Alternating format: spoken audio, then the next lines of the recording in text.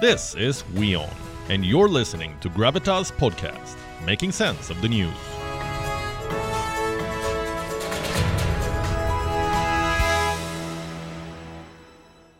Our next story is about Lieutenant General Asim Munir, Pakistan's new Chief of Army Staff.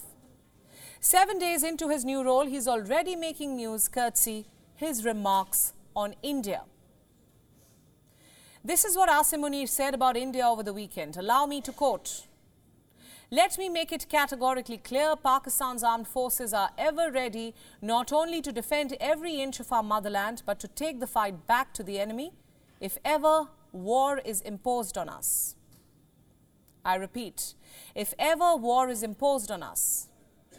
Isn't that a bit rich coming from Pakistan, a country that has made a habit out of provoking India, a country that throughout history has imposed wars on India?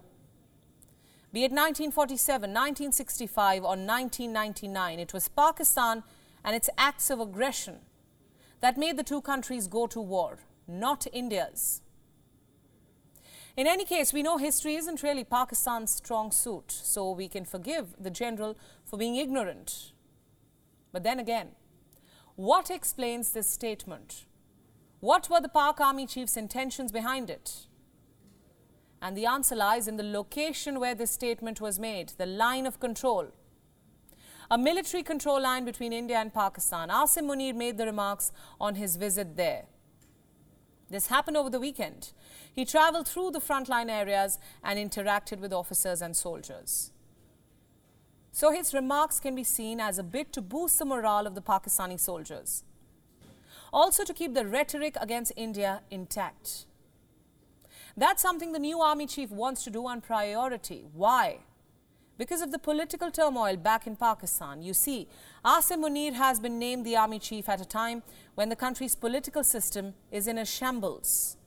The PTI and PMLN are waging a bitter political battle, one that has raised questions about the very future of Pakistan.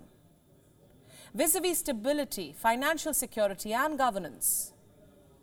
So what Asim Munir is essentially trying to do is subscribe to the prevailing status quo.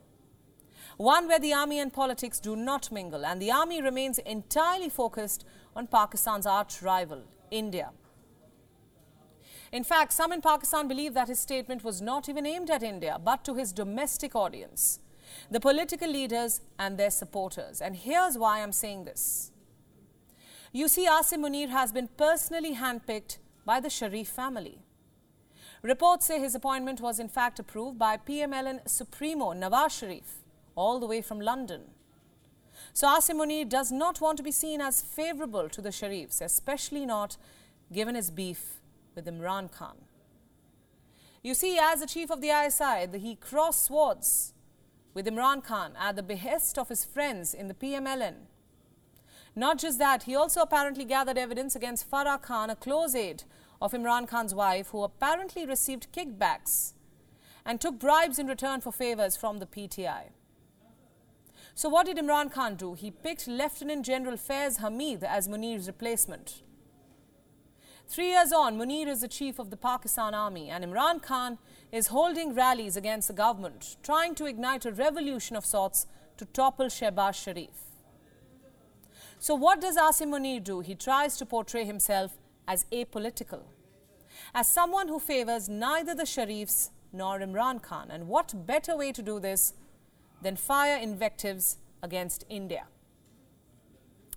But what Asim Munir forgets is that India does not like imposing war on others, especially not on Pakistan. The people of Pakistan are better at doing this.